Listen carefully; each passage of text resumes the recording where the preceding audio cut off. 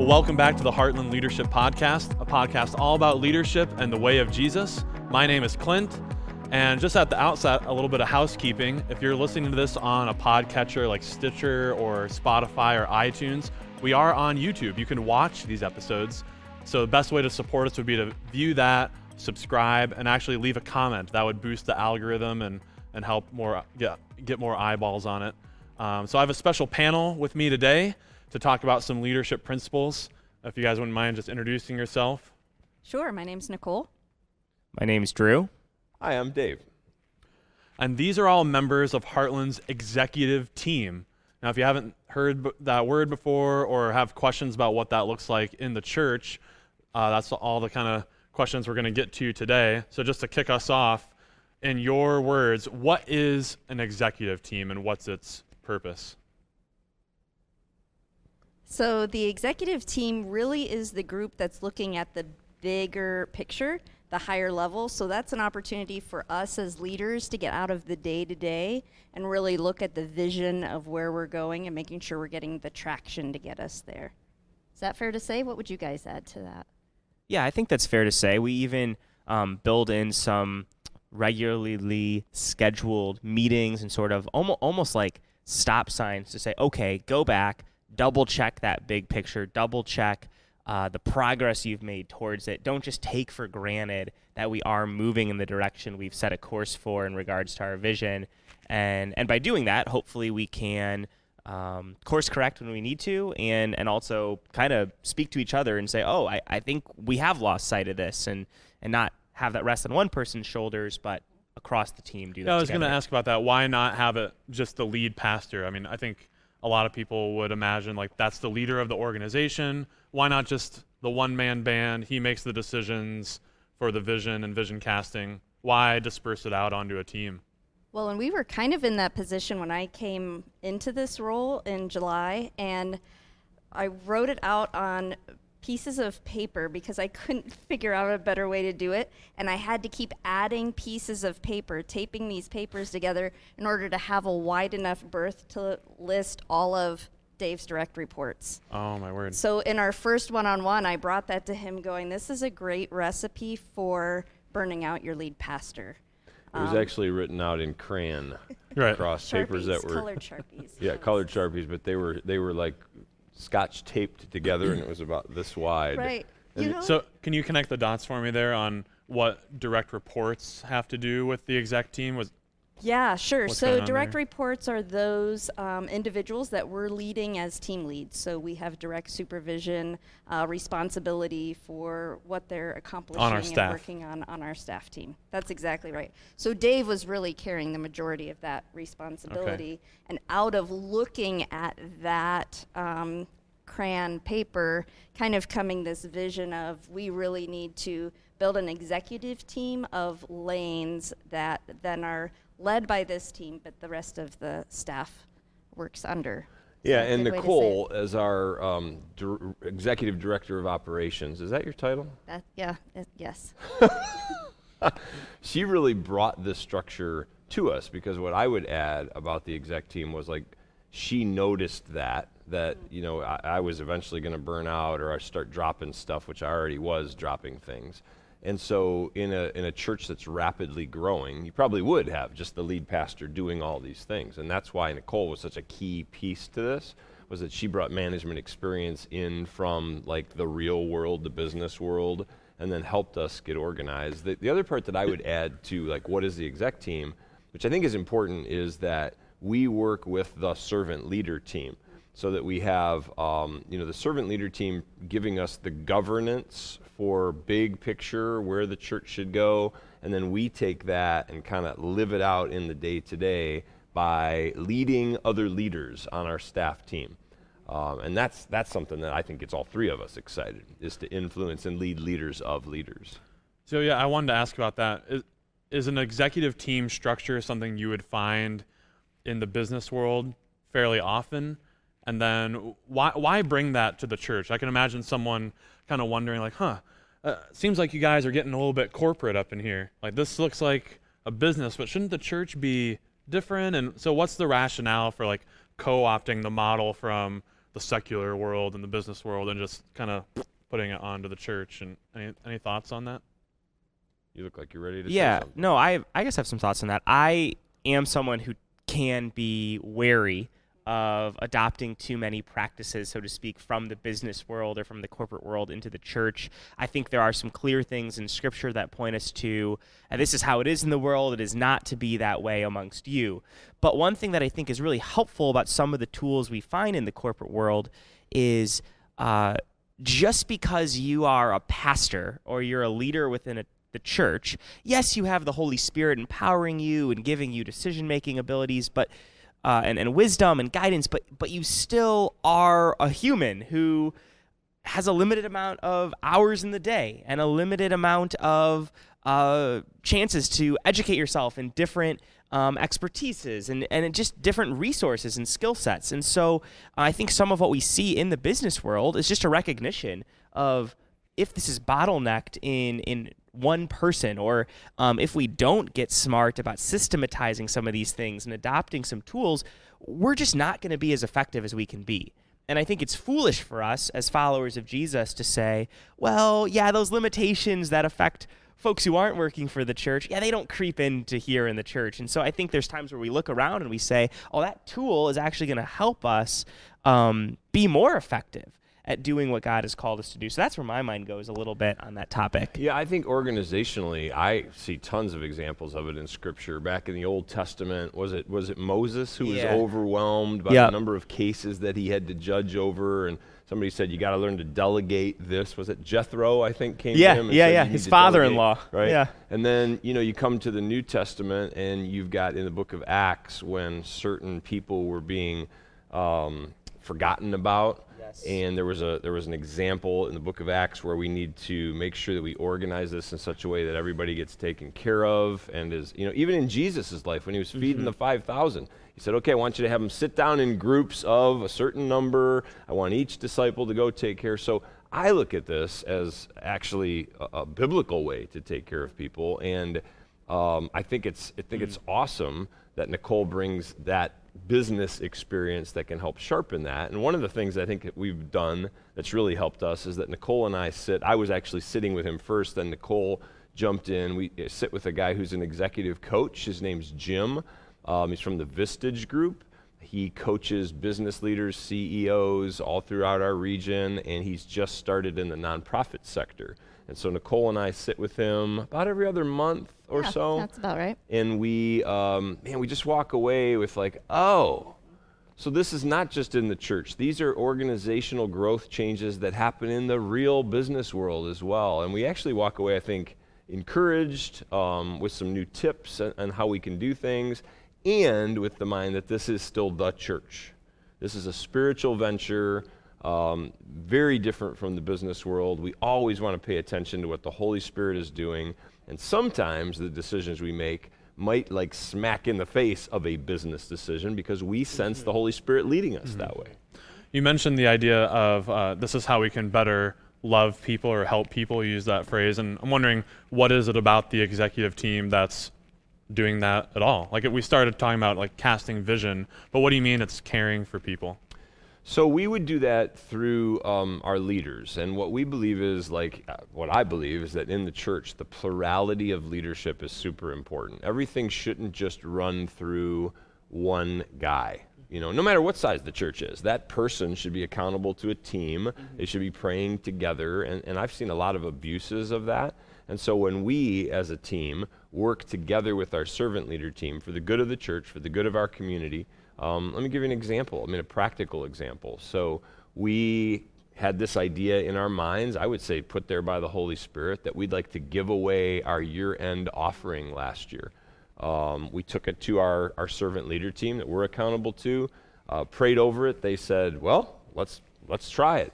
And God showed up in some amazing ways, right? We were able to give away like $180,000, and yet God still supplied for our budget. Well, that decision to help a certain area in our community came from this team and our servant leader teams. That's one way that we were able to direct the vision to help real people. So is there something about the size of the executive team that is like a sweet spot or the secret sauce. So I'm just wondering, can the team grow? Like right now there's 3. Can it be 4 or 5 or 6? Because I would imagine that all of a sudden it devalues the kind of tight-knit decision-making ability of a smaller group. So I'm just wondering, as the organization grows, would you sooner add almost like, we've laden this word negatively, but a layer of middle management rather than just proliferate the executive team? Will it always be just kind of this tight-knit small group at the top? Well, I think we'll be very careful and very protective, first of all, and go very slow with these 3 because we're just starting off. But like what Nicole has also instituted, I don't know if we want to just speak for a bit about our management team. Maybe that's another podcast, but. Sure, yeah. So we actually already have kind of that middle layer that you're referencing. So those are our ministry leaders, those that are themselves leading teams. So in our structure, we look at LMA, who has leadership, management, and accountability responsibilities over other team members. And those folks then are invited into this team. We meet every couple of weeks looking at leadership and management, because many of us may be trained theologically and have had experience within a church, but leading staff is new. And so we're building opportunities to kind of equip and empower those leaders as well. And looking at even the executive team structure, I would say there's probably one more seat that we have in that structure that Dave is sitting in right now. So we actually already have the structure set for growing that team, but as the organization, the church, continues to grow if necessary, probably more of that growth would come through that middle management. Great, so that's a good segue to this next point I want to discuss, and that's just in your role on the executive team, how do you structure an organization? And I kind of know a little bit of the lingo that we use around here, but I hear you referencing like there's a seat on the bus that currently is being filled by Dave. He's a lead pastor, but also maybe filling the seat of the executive pastor of ministries or something. It's a little bit of an insider language, isn't it? And yeah. We got that from this system that Jim, the executive coach, helped us with called EOS, or the Entrepreneurial Operating System. Wow, out of mouthful.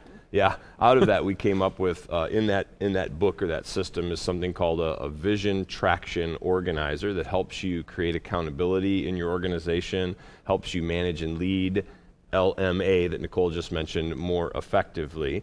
And that structure has been really helpful, and there's been times where we've had to go, that structure's not working here. But how that plays out as far as seats on the bus, which is really, really great, Can you I think. just explain that metaphor real quick? Why use that phrase? What is seats on the bus? Yeah. What's the bus? What's the bus? Someone else say that. I was going to say something about how we determine what those seats are, but someone else just define seats on the before we bus jump into yeah. exploring the metaphor, just what does that mean at all? Sure. Yeah. So looking at the staff team and the organization, what are the needs? What are the roles that need filled? Maybe not driven by the people that are here already, but what is the need of the organization or the church? And then filling those seats on the bus that have already been defined by the folks who are on the bus. So I almost think of like, it just came to me as you were talking, when I think of a bus, I think of like a school bus. I do. But I almost feel like what a better metaphor is like if we are a traveling band and we're on the touring bus. And so a charter Greyhound bus. Good. At I some, like this even at better. some point we realize, oh wow, we're getting a lot of people to come out. We can't just have this staff's or this bass player's husband running the ticket table. We need someone who really knows how to balance these books, to handle these things, to record it. Now we need to find someone to fill that seat on the bus, or we're not going to be as effective as possible. So for us as a church, when we look at that VTO, our Vision Traction Organizer, we look and we say, okay, well, where are we finding we need to get some traction towards that goal or where we see our church headed, and what's stopping us? Okay, that's the need, and so that's a seat on the bus that needs to be filled. So again, rather than just allowing that to kind of be raised on feel, oh, this person is overwhelmed with their job, oh, someone said it would be great if you hire this kind of person, Dave. Instead, we look at what's that vision, and we allow that to set kind of what those seats are. And can we just contrast that with maybe another popular strategy out there of how do you phrase it? Well, I was just going to do that. I was going to Okay, say some churches, people first. right? Some versus churches seats. actually hire their relatives. Right. You know, okay, this is the lead pastor's daughter, and she's going to make a good campus pastor, and so let's hire her. And this is the lead pastor's wife, and let's hire her for this. And pretty soon it's just one big family, and it's the family driving it rather than the vision that Drew just mentioned that's driving the organization forward. And I think, especially with an organization where you're talking like millions of dollars that people give every year, like we need to be good stewards of that. We need to have accountability and be able to give reports on that. And like we do that every year at our State of the Church address, you know, at the end of January. A large part of that comes out of this team and our servant leader team. Every one of our staff, every one of our team members is responsible for a number. And that's been a big part of EOS. You should be able to ask any person on our team, hey, what's your number? And right now the number kind of correlates to relational ministry. We just felt like, especially during a time of a pandemic that we recently have been going through, it's good for us to re-engage with relational ministry and actually get incarnational, people on people, rather than just, you know, huddled away in our offices talking about ministry. Yeah. So, yeah, numbers are important. So Nicole, I want to jump back to a point you were making about how you identify these seats, and I can imagine a temptation being kind of getting carried away with it, like, oh, well, there's this need, we have this seat and this seat and this seat, and by the end of it, you might have a bunch of empty seats, and like, how do you decide when to say, like, well, that's a vacant seat and we want to hire for it? How does that have to do with budget, and like, how would you go about structuring your bus? Yeah, so there's best practices that I'm still learning about as far as church structure and what that looks like, but also looking at that vision, like Drew was saying, a big part of that for us is equipping leaders. So one example would be our SEND intern and residency program. We currently don't have a SEND director for that program. I'm sitting in that seat, but that is a seat that has been defined because based on the vision, that is a role that we need filled on our bus. So does that answer your question? Yeah, kind of. Or another way of phrasing it is when you're designing the organizational chart or structure, how far into the future do you look to do that? Do you just like, we have this stuff right here, right now, or am I looking 5, 8, 10 years down the road? Because 10 years from now, God willing, there'd be a whole bunch of other seats on this growing organization. So we do, within the tools that we've kind of inherited and adopted through EOS, regularly take both a year look, a 3-year look. I think we might take a 5-year look as well. There's a 10. And there's a 10. Yeah. You know, the 10 is the 10's okay. So I made up 5. Now, but who can see 10 years? right, But it is on there. But we're revisiting it often because based on, it is kind of that Holy Spirit variable. Based on what the Spirit's doing, we may at some point need to say, well, we thought this was the clear path forward. There's actually a door the Spirit is opening up, and we need to pay attention to that. But you did ask Clint about, you know, how does we choose some of these things, and absolutely, I think budget does play a part in that. And so how that looks practically at times is there are times where Nicole brings to our executive team and says, here's where some of the numbers are looking. We see that there are 3 different seats that we'd really like to fill. We cannot be good stewards and fill all 3 of those seats. And that is, again, where we enter into that discerning process. We listen to each other. We have to practice some give and take because we might not always agree initially on what we feel is best, and our servant leaders as well speaking into that. Yeah, go ahead. Well, just to be really clear, just real practically, every Monday we gather from 9:30 to 11:30. We pray together. We try to listen to the Spirit. We listen to each other. We have our vision traction organizer right in front of us. So we are looking at that 1-year plan, that 3-year plan, and once in a while we'll look at the 10-year plan, right? And then the pieces, the roadblocks that we might be facing, that leads and guides our discussion. And I think that's really important, you know, and as we're talking and trying to make decisions, we don't always agree. And I think that's super healthy. Like we've had tears, we've had arguments, not yelling arguments, but just like, okay, no, like we need to work this one through and figure out where God is. And so ultimately we have to lay down our egos, all 3 of us, and we have to discern what the Holy Spirit's saying to the church here.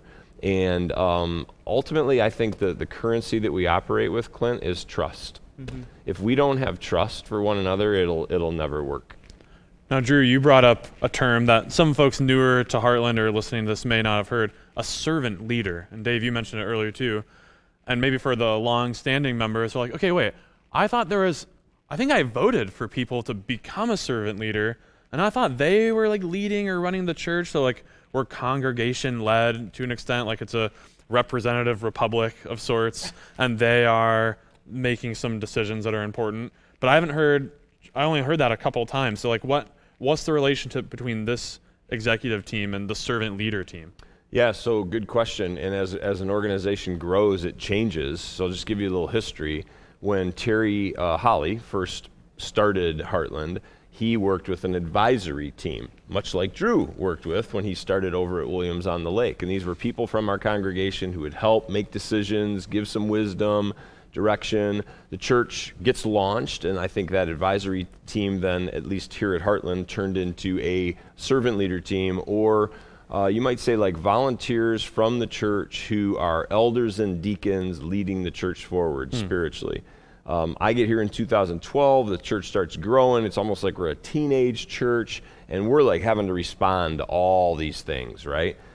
We don't have HR policies, we don't have payroll stuff, and it's like, wow, we're scrambling, right? So some of those servant leaders stepped into those roles. They functioned, they brought their business acumen into that meeting, did a really great job. Well, now that I would say we're moving into young adulthood as a church, God's brought us Nicole. And she's been able to take on a lot of those things from her experience and expertise in the business world. And so now even the role of servant leader is changing. We have a retreat coming up very soon where we're going to talk about what does that look like. And we want those people on our servant leader team to function in the realm of like what deacons would in the Bible. We want them to love and serve the church, to hold me accountable as the lead pastor or whoever sits in the lead pastor's seat someday. There needs to be some accountability there and encouragement. And then they will also be prayerfully discerning where the church should go. The vision, if you will. Yeah, the vision. Like we'll work together with them.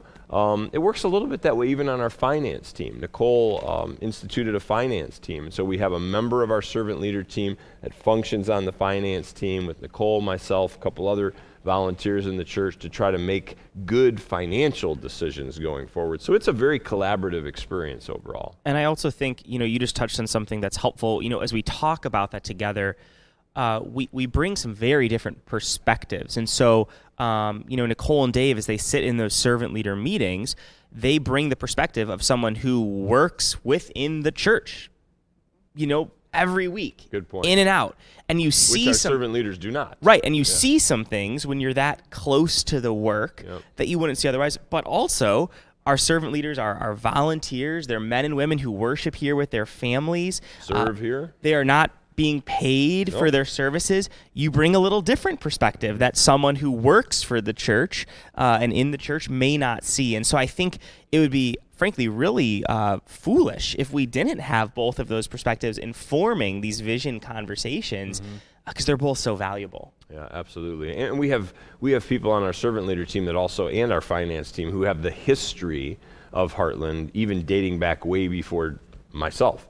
And that helps us make decisions that we hope are wise going forward. That's right. Well, and even tying it into the VTO that we were talking about, that servant leader team, what we've been talking about is that 3-year plan is really where they're focused, those broad categories where we're looking at maybe this year, and that they help us kind of keep our head up out of the weeds and directing some of that vision. Yeah. And I think it's important to say too, like as an executive team, we make mistakes. We don't always get it right. This isn't like a perfectly well-oiled machine. We're still learning each other. I think that's why I said I'd be protective of this team, at least for a time yet, because I think we're still bonding and learning what that means. And just maybe as a closing set of discussion questions here, we brought up how the executive team helps care for the staff in various ways. And I'm just kind of wondering, what are some of the nuances of attending to a church employee versus someone that works in the business world or secular world, again, whatever we want to call it, the marketplace?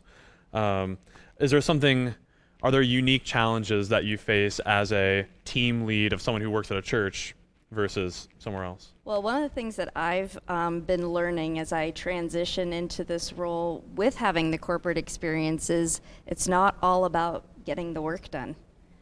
That's more what I'm used to. It's more what I'm wired for, honestly. But something that we say, you've maybe heard us say, here's the most valuable thing we have to offer anyone, is our own thriving relationship with Jesus. And so as we're meeting with our teams, that's where we start. Like, how are you doing? How are you doing in your walk with Jesus? How's your marriage? And sometimes that takes the whole meeting.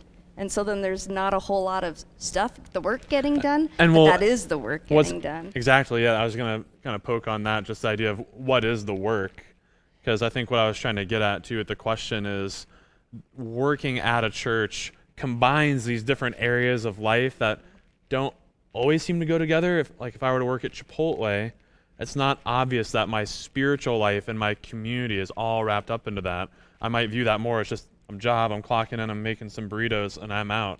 But this is like my family attends here. This is my place of worship, my community, and my professional. What we try to talk a lot about is how it's people before programs. Nicole alluded to this, but just making sure we treat people as human beings made in the image of God. So I'm just going to use you as an example, Clint. Clint's on our staff team. His wife, his children, his family attends here. I'm Clint's boss, but I'm also Clint's pastor. Mm-hmm. So sometimes I have to take the boss hat off and just say, Clint, I just want to talk about you. Like, how are you doing? How's your marriage? And then there's times, and this is where it gets really difficult, where if I had to reprimand Clint or let Clint go, it's not just that, I'm not teasing this for anything, okay, just to be really clear, but it's not just that Clint is going to be fired.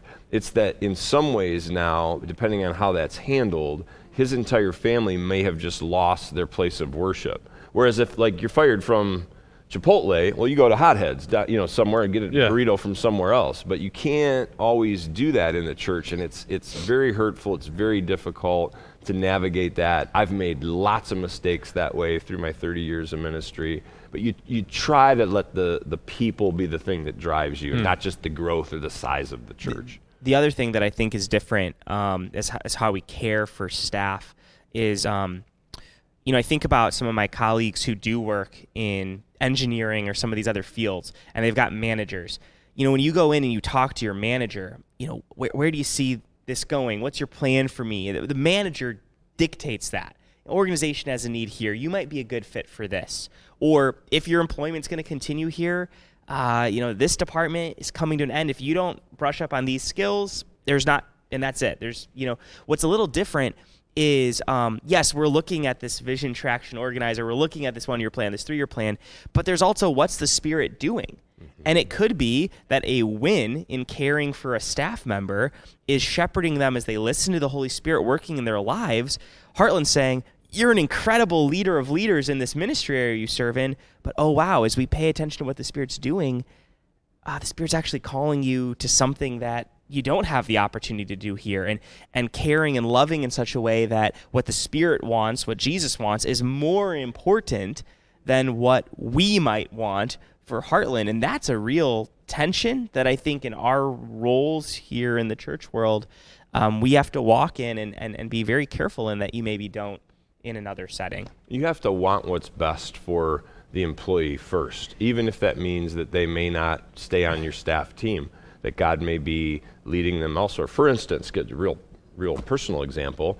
I could have manipulated my son, Tyler, who hopefully we're going to send as our first global partner out there, Tyler and Rachel. No, Tyler, we need you here. We need you on our staff team. We need a missional person to be in charge of things. But God, you could just tell, God's calling him out, calling him somewhere. And so if you really want what's best for your team, you put that first. You try to help them listen to what God is saying. And you're going to lose, quote unquote, some good people, but you're going to send them out into the kingdom, which is so much bigger than Heartland, right? And I think that's our job, is the constant acquisition of new talent, proactively going after people, like you mentioned, Nicole, before, through our SEND program, our interns and residents, finding, I just had a conversation yesterday with a person who's in the business world, kind of thinking about what would church life look like if I worked vocationally in a church. He had a lot of questions about that. We have a partnership with Sioux Falls Seminary,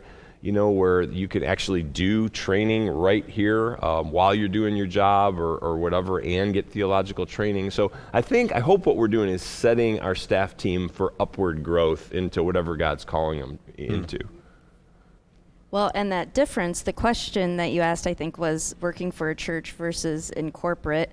And one of the things that I'm experiencing and learning is even sitting on this team, having sat on other executive teams, what it looks like to lead at this level while discerning what the Holy Spirit is doing. And I've just appreciated that from you guys and learning from you and just taking that time to listen and discern. And we've done some major pivots based on what we think the Spirit is doing. And it hasn't always been easy, but that's something that I'm learning in my leadership is that starts with this team. Yeah, the thing that I get really excited about when I think about our executive team and some of how we're trying to structure Heartland right now is I think the fruit of if we get this thing right is humility.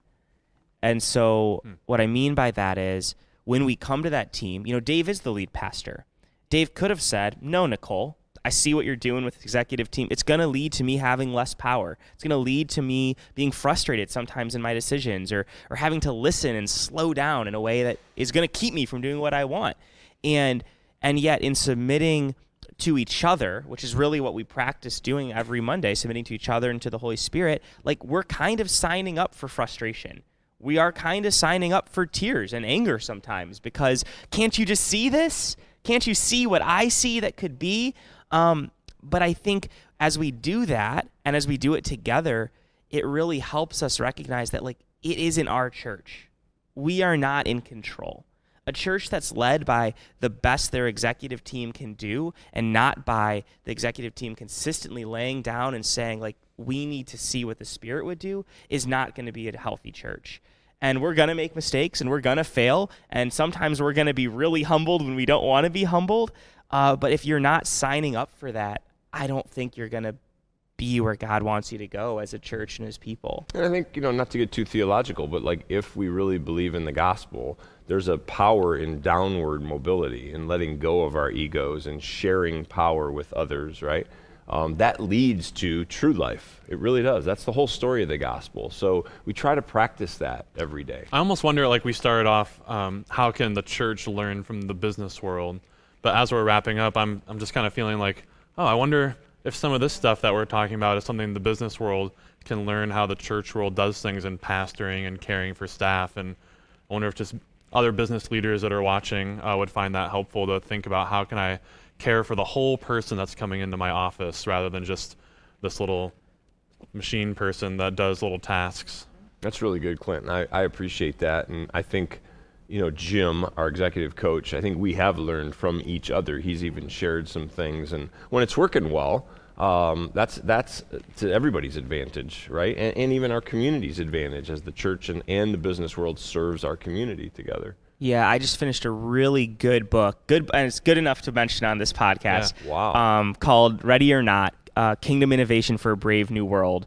And it's written for followers of Jesus, but not just for those who work in the church world. A ton of the examples in the book are out of the business world, and two things really stand out to me as far as maybe things we've learned as an executive team or you learn serving in the church that would also be really helpful in the business world. First, in our scriptures, we see that the church is meant to involve the equipping of the people there to use their gifts, to use their passions, to listen to the Spirit, and to contribute. It's not meant to be this top-down thing. It is giving away. It's allowing others to step in. And one of the lessons I learned through that book is many of the organizations that are most vibrant long-term find ways to extend to even those, even examples of the janitor, getting a chance to, hey, anyone who has an idea, you have the opportunity to submit it. Now, it doesn't mean we're going to do them all. But we invite you to think about our mission and to contribute. And some really wonderful anecdotes of companies that have benefited by that. The other one is, I think working for a church, I've learned if we're going to follow the Holy Spirit, we can't be averse to change, because the Spirit gets to set the tone and gets to shake things up. And that will probably involve some change. And so likewise, reading through this book, many of the incredible, Sears is a great example, Sears Roebuck Company, many of the great companies of yesteryear that have declined, one of the things they look at as they study is they got too locked into this is what we do and this is who we are, and stopped asking the questions that in the beginning made them so successful by looking around at the world around them and saying what needs aren't being met, what's not taking place. I think the Spirit compels us to do that. And I think that's relevant as a business leader as well, but that's one that I see. You've got to be willing to change with the times. Maybe we can even link to some of those resources we mentioned in the show notes, and if people want to pick it up, that would be, it'd be neat to read that and come ask us questions. We'd love to interact with you about what we do. We'd love to learn more. I'm sure there's business leaders in our church that we could learn a lot more from. I'm always loving to go to lunches and breakfasts and try to pick up as many tips as we can and share that with one another. So I appreciate you asking all about this. Really good, guys. Well, thank you for watching another episode of the Heartland Leadership Podcast. Again, subscribe to the YouTube channel. It's a great way to stay on top of all the fresh episodes coming out. And a little challenge I'm going to give to you. Pick a friend this week to send a link to the episode that you think would find this valuable. That would just go a long way to helping us out. Thanks for watching. We'll see you next time.